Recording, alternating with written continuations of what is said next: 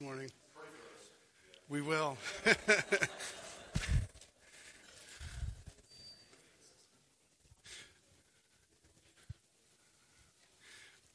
So when I was in the Air Force and I was stationed at Offutt Air Force Base, this one guy that I worked with, coworker, civilian guy, his name was Mike. He was telling me about his other job. He was moonlighting. He worked at the local community college teaching computer classes. He got me into that, by the way. But what was really interesting about Mike was that the classes he taught were given in the local prison in Omaha. And so he would have these guys come to class, and they'd lock him in the room with these incarcerated men. And he was telling us that it's kind of funny how the first class period. Those of you who've been to school, I know, and can remember it. The first class period, you usually introduce yourself, say something about yourself. Well, he said, I want you to tell us your names and tell us what you're in for. And he said it would lead to some pretty lively conversations. And but he said, there was this common theme of, this is a situation where he had a room full of guys who were not really doing what they had set out to do in life. These were men who were disappointed, most of them, in the way things had turned out. And here they are, incarcerated, stuck in prison. As we progress in the first chapter of Philippians, remember that Paul is himself in prison, and he talks about his circumstances there in prison in Rome. Undoubtedly, Paul, his circumstances were not what he had probably planned for. Things were probably not going the way he originally thought they would go. But, rather than being bitter and frustrated, he's able to see things from an eternal viewpoint, an eternal perspective, And what he says here in the first chapter of Philippians is really quite thought-provoking, because he gives us a lesson in that perspective. So read with me as we continue in Philippians 1, and we're going to start with verse 12. Philippians 1:12. He says, I want you to know, brothers, what has happened to me really served to advance the gospel, so that it's become known throughout the whole imperial guard and to all the rest that my imprisonment is for Christ. And most of the brothers, having become confident in the Lord by my imprisonment, are much more bold to speak the word without fear. Some indeed preach Christ from envy and rivalry, others from goodwill. The latter do it out of love, knowing that I'm put here for the defense of the gospel. The former proclaim Christ out of selfish ambition, not sincerely, but thinking to afflict me in my imprisonment. What then? Only that in every way, whether in pretense or truth, Christ is proclaimed, and in that I rejoice. Yes, and I will rejoice. For I know that through your prayers and the help of the Spirit of Jesus Christ, this will turn out for my deliverance, as it is my eager expectation and hope that I will not be at all ashamed, but that with full courage now, as always, Christ will be honored in my body, whether by life or by death. For me, to live is Christ, and to die is gain.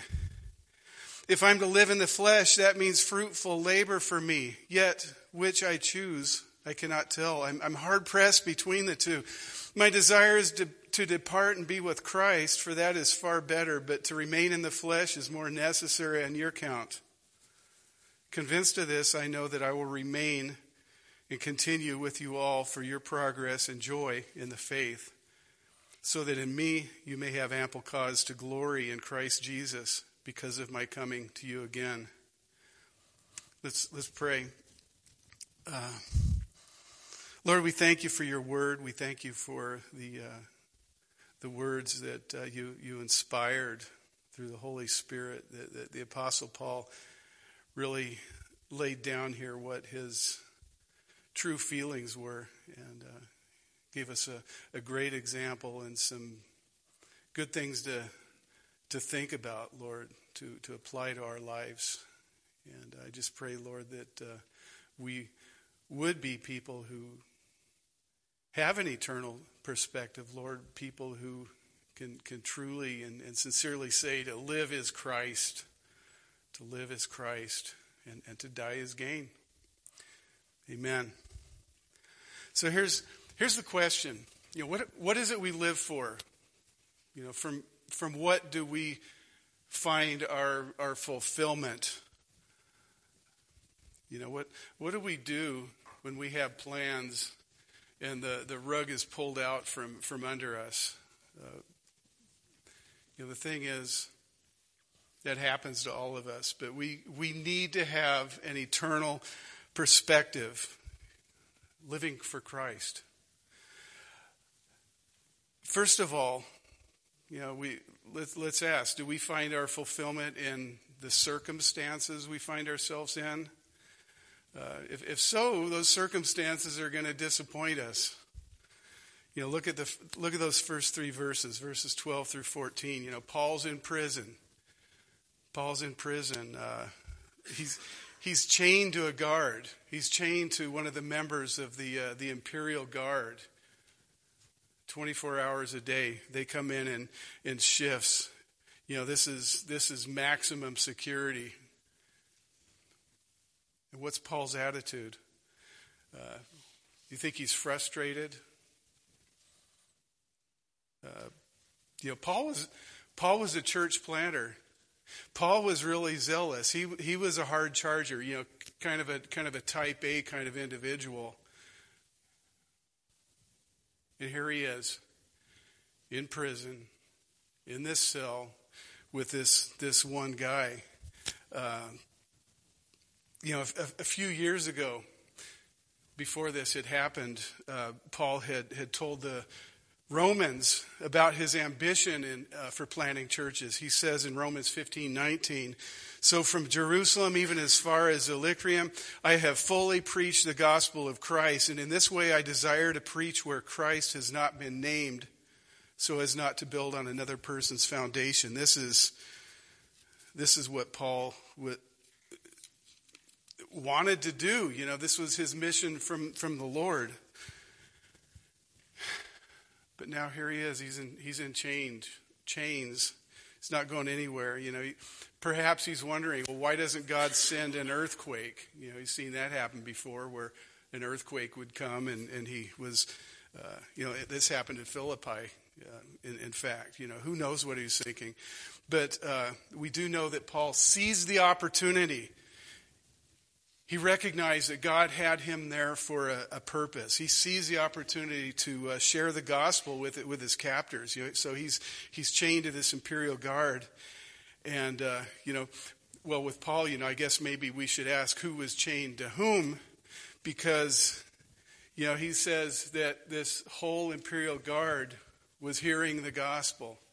The whole household, everybody within earshot of Paul was going to hear the gospel. Imagine this guard coming on duty. His assignment for the day is to be chained to Paul, this prisoner. Something that I'm sure he's looked forward to. And maybe there's some small talk. What are you in for? And Paul says, "I'm glad you asked. Do you have a minute?" And he would tell Paul would tell this guard about this man, Jesus, who came, fulfilling the Jewish scriptures, the prophecy in the Jewish scriptures. This plan that God had laid out from the beginning, from eternity, according to the prophecies. This man was killed. He was hung on a cross. He was buried. He was raised on the third day, all according to God's plan in the scriptures. And this wasn't some sort of imaginary or spiritual resurrection. He actually came back in the flesh, and he met with his followers afterwards, and hundreds of people saw him. Most of these people were still alive when Paul was there talking with this guard. You can talk to these guys and hear firsthand what happened. Many others saw him. Some people ate with Jesus. And Paul would give his own personal story about how he relentlessly persecuted the followers of this Jesus, and then he encountered Jesus himself on the road as he was going to put some of these followers of this Jesus in prison. He encountered the living Jesus, and that made the difference. So Paul had lots of time to talk about all this, about how his life had just been totally transformed by the gospel, the good news of Jesus Christ. Then another guard would come at the end of that shift, and Paul would tell him about Jesus. We don't know how many of these folks were saved. Undoubtedly, many were, but at least we know that they heard the gospel.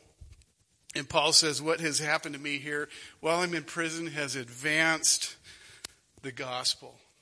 The gospel has pressed forward because God has put me here. So Paul, at this point, wasn't planting churches, but he was planting the seeds of the gospel. Was Paul's imprisonment a disaster? Paul would say, well, actually, it probably depends on how you look at things. I'm reminded of the story of Joseph in the book of Genesis, how his brothers sold him into slavery to this caravan that was passing through, and they went down to Egypt, and Joseph ended up down there in prison. Long story short, he proved himself useful. God was with him. And later his father sent his brothers down. There was a famine going on where they lived up in Canaan. He sent them down. Joseph revealed to his brothers who had sold him into slavery, I'm your brother. And he said, essentially, you know what? It's okay. This was God's plan. He took what you meant for evil and used it for his good. That's the same thing we see here with Paul. So God used the circumstances. God's using Paul's imprisonment for good. God knew that Paul had an agenda. He knew that Paul had plans, and he did something different. And Paul knew that he needed to hold on to his agenda lightly. God many times has something else in mind for us. Proverbs 16:9 says that the heart of man plans his way, but the Lord establishes his steps. And so Paul had the spiritual maturity to embrace what God had for him in this prison. Rather than going into a deep funk, he was rejoicing that the gospel message was being heard and God was using him. He had an eternal perspective. And not only was the gospel going out, Paul says it's emboldening the other believers.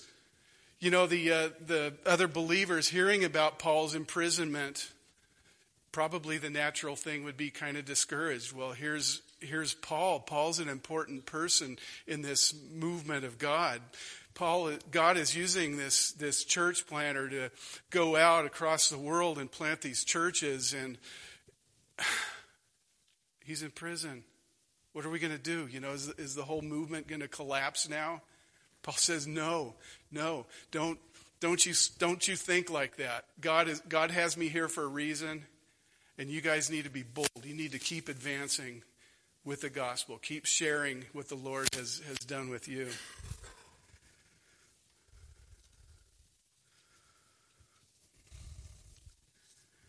You know, Paul was confident in the Lord. He knew that God was in control.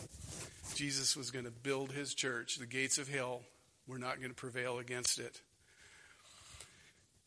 And, you know, it's quite a liberating position to be in when we know that God is in control and we can rely on him. We can lean on him. We can trust in him. No matter what the circumstances. So next, let's ask, what do we find our fulfillment in people? Paul starts then talking about these people who have wrong motives, people who could possibly get him pretty frustrated and tied up in the knots. But Paul doesn't succumb to that either. You know, Paul talks about, while he's even in prison, there are these people who preach the gospel with bad motives. They preach the gospel and they serve in maybe churches in various capacities out of envy and rivalry. You know, maybe they saw how successful Paul's ministry was. You know, how the Lord was really using Paul, and they said, I want that. I want that kind of recognition. I want that kind of success. You know, I always, when I've gone to pastors' conferences, I always kind of squirm when I meet a pastor, and the first thing he asks me is, "Oh, how big is your church?" You know, as if that's the true measure of a successful church size. It's not. You know, what is a successful church? A successful church is a church that is growing in spiritual maturity and bringing people into the kingdom of God, and whose people have a great relationship with the Lord. We when we lived in Montana, we lived in a town in Montana, and there was a new church that came into town. It was planted, and it did very well. A lot of people came to the Lord through this church's ministry. A lot of people are coming to the Lord to this day through this church's ministry. But what kind of grieved me was some of the other pastors in town were jealous. They were envious. They complained about how this church had come to town and all the people were going to that church instead of theirs. And I remember talking with this one pastor and you know, using this passage from Philippians, saying that, you know, you need to look at this differently, maybe, that the gospel is being proclaimed. People are going to come to the Lord through this, and we need to rejoice at that. I actually felt ashamed for these pastors who were envious. Now, Paul is not saying it doesn't matter what they preach, okay? Because there were people preaching false gospels, and Paul had some harsh words for them. What he's talking about is motives. He's not talking about people bringing a different gospel. You know, for those, he says, let them be accursed. Paul's talking about motives. You know, apparently the message was good. The motives were bad. Envy, rivalry, selfish ambition. But Paul has an eternal perspective. He sees the big picture. He trusts in the Lord.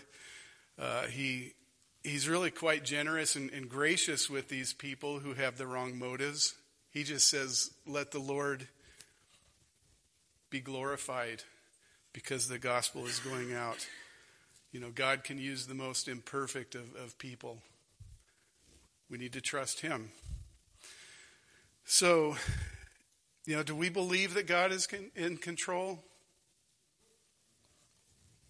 Do we believe that if God wants his word to go out, that it's going to go out? It's going to happen. And Another Bible story I was thinking about this week as I was thinking about this. Maybe some of you remember the story of this non-Israelite prophet named Balaam. Balaam was hired by the king of Moab, a guy named Balak, to prophesy against Israel. He hired Balaam to curse Israel. And Balaam tried, and the Lord wouldn't let him. He ended up blessing Israel. This guy goes into this task that he's hired for absolutely with the wrong motives, and God uses him to bless Israel. Are there any examples of wrong motives today in our country and in the world? I think there are. Maybe if we turn on the television and look at some so-called Christian broadcasting, we'll see some people with bad motives, perhaps. People who are maybe in it just for what they can get. Maybe horrible motives. But what if they do say something that is true? What if they talk about the Lord and somebody hears that and the Spirit of God moves in their hearts and they come to Jesus? I think we'd have to say, well, the motives are wrong. I certainly don't approve of those motives, but Jesus is being preached. The gospel is being proclaimed, and for that I rejoice. People will disappoint us, they'll dismay us, but God's in control. Here's another example. I know people who believe very strongly that a certain English translation of the Bible is the only translation of the Bible that God can use, that all other ones are somehow evil. I don't agree with that, but let's just imagine that that's true. I know many people who've come to the Lord hearing God's word in the New International Version translation. I know people who've come to the Lord hearing God's word from the Living Bible. We can say that for any of the translations. God's word is being proclaimed, and in that we can rejoice. We need to be charitable. What are some other things in the church that cause contention? There's one topic that is so big that it has its own name. It's called the worship wars. And it's caused division in church after church all over our country. People fighting over the style of the music that is used and the songs that are sung and the instrumentation. How about if we say, you know what? God is being worshiped. People are singing to the Lord. The Holy Spirit is moving in this music that is being sung. Let's rejoice in that. Let's rejoice in that.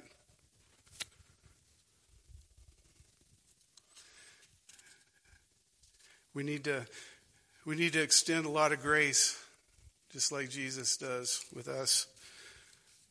So, for Paul, even when these people were trying to make life hard for him, trying to afflict him when he was in prison, trying to make him look bad, trying to discredit him, he kept things in perspective. People were hearing about the Lord and people were being saved. He says that's awesome. So we need to trust God. We need to keep an eternal perspective. And what it comes down to is what we live for. What we live for. And here's kind of the main point of this sermon. We live for what's important. We live for who is important. To live, Paul says, is Christ. He's talking about a personal relationship with the living Christ through the Holy Spirit. So what do we live for?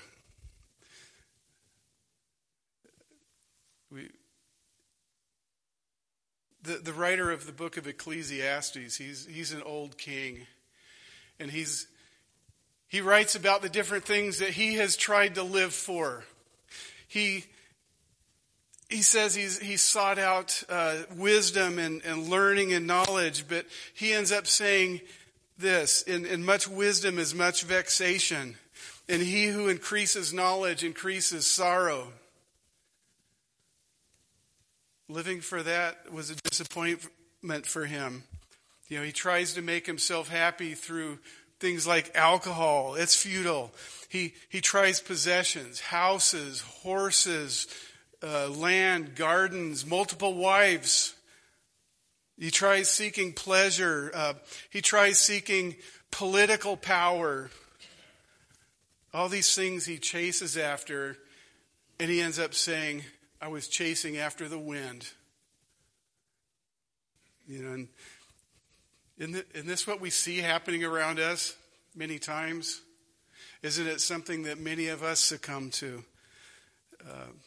People are seeking fulfillment. People are seeking the life in so many ways that are going to disappoint. My grandfather worked very hard all his life, built a successful business that was gone the next generation. The writer of Ecclesiastes talks about that too. People buy things they don't need. They fill their houses up with things that their children will sell off in a garage sale when they're gone. Sorry.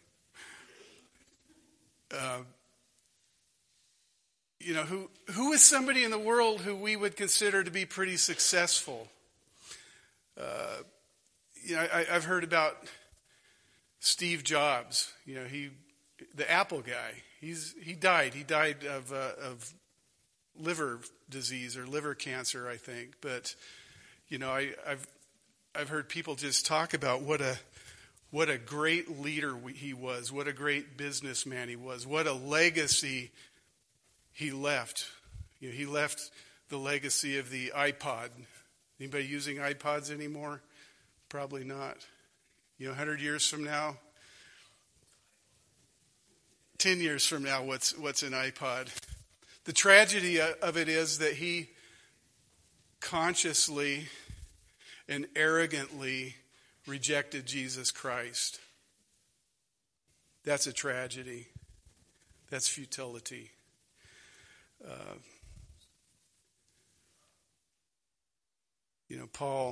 Paul's example is such a good thing to look for. If Paul was living for comfort and ease, he certainly wasn't getting it in this prison.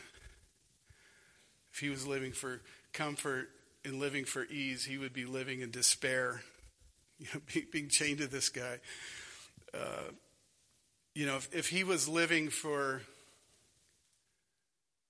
his ministry as a church planter, which is a good thing.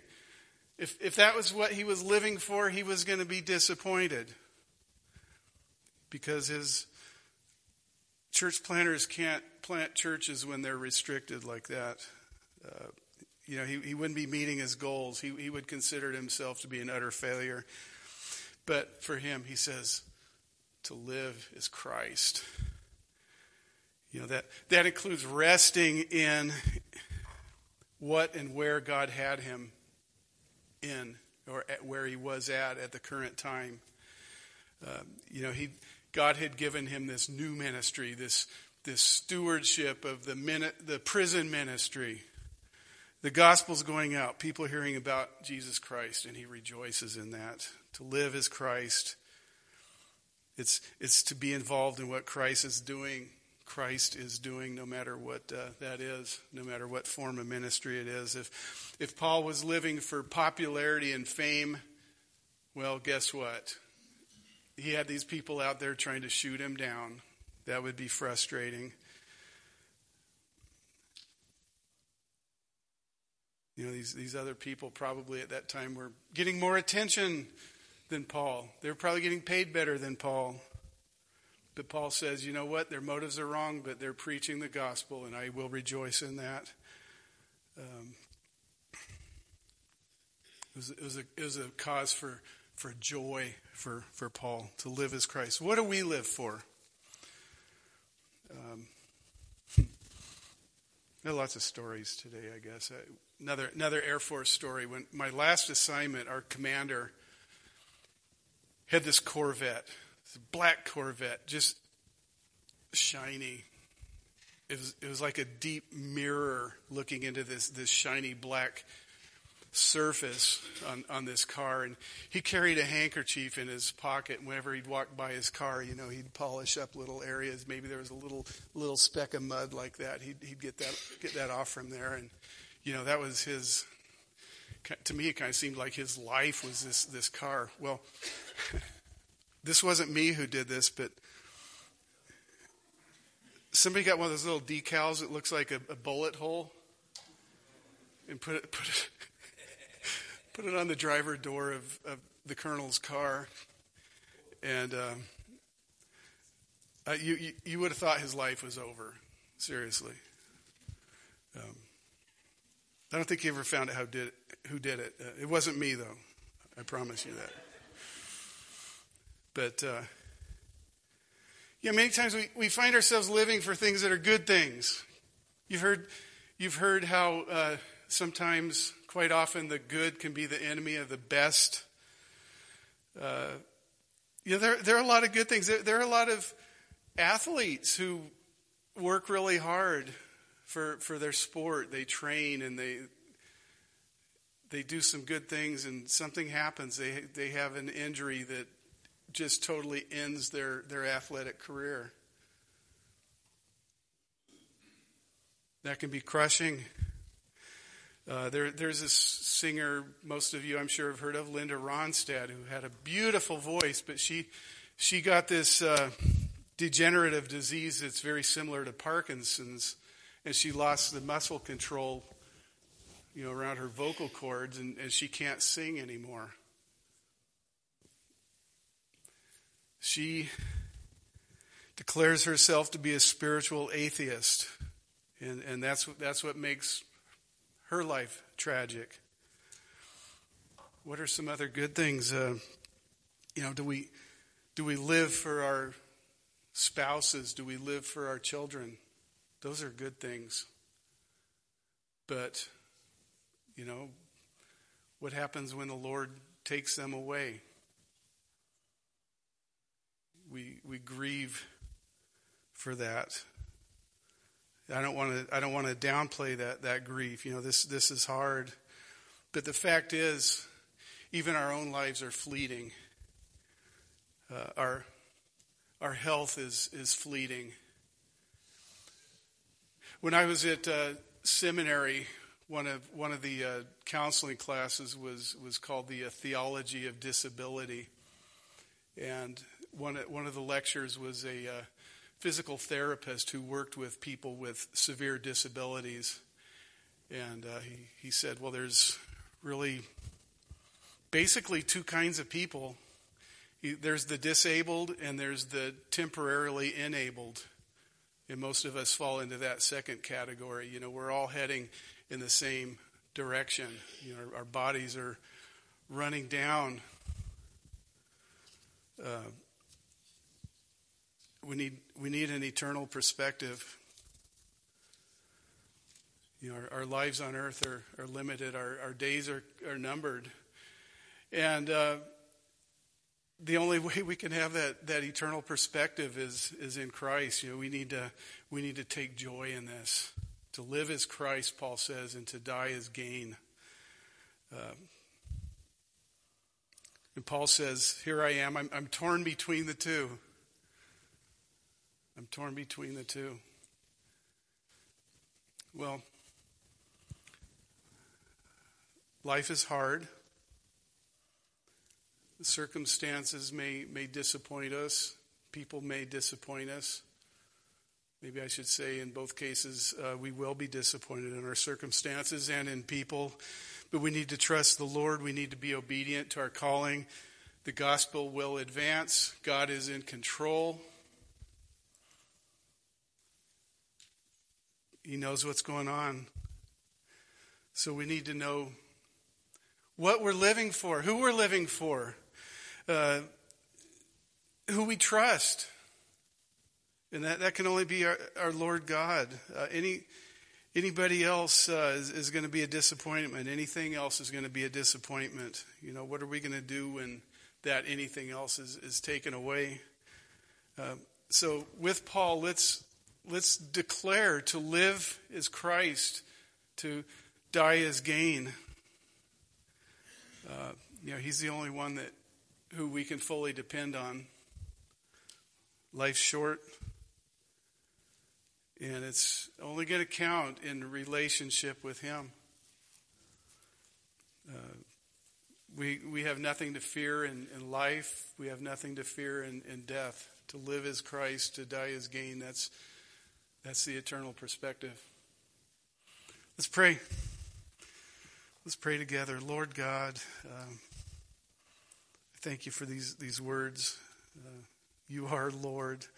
You are in control. And help us, Lord, strengthen the trust that we have in you. No matter the circumstances, no matter what's going on, no matter what other people are doing, Lord, let us find our confidence and our strength and our rest in you. Your word says that you make all things work together for good for those who are called according to your purpose. Lord, help us to have that eternal perspective in all we do. In Jesus' name, amen. Well, we're going to have communion today. We're going to remember the Lord. That's what we do when we do this. And I'd like to start out with a passage in Isaiah. And Gretchen, you can come up here and get set up while I speak, if you want. But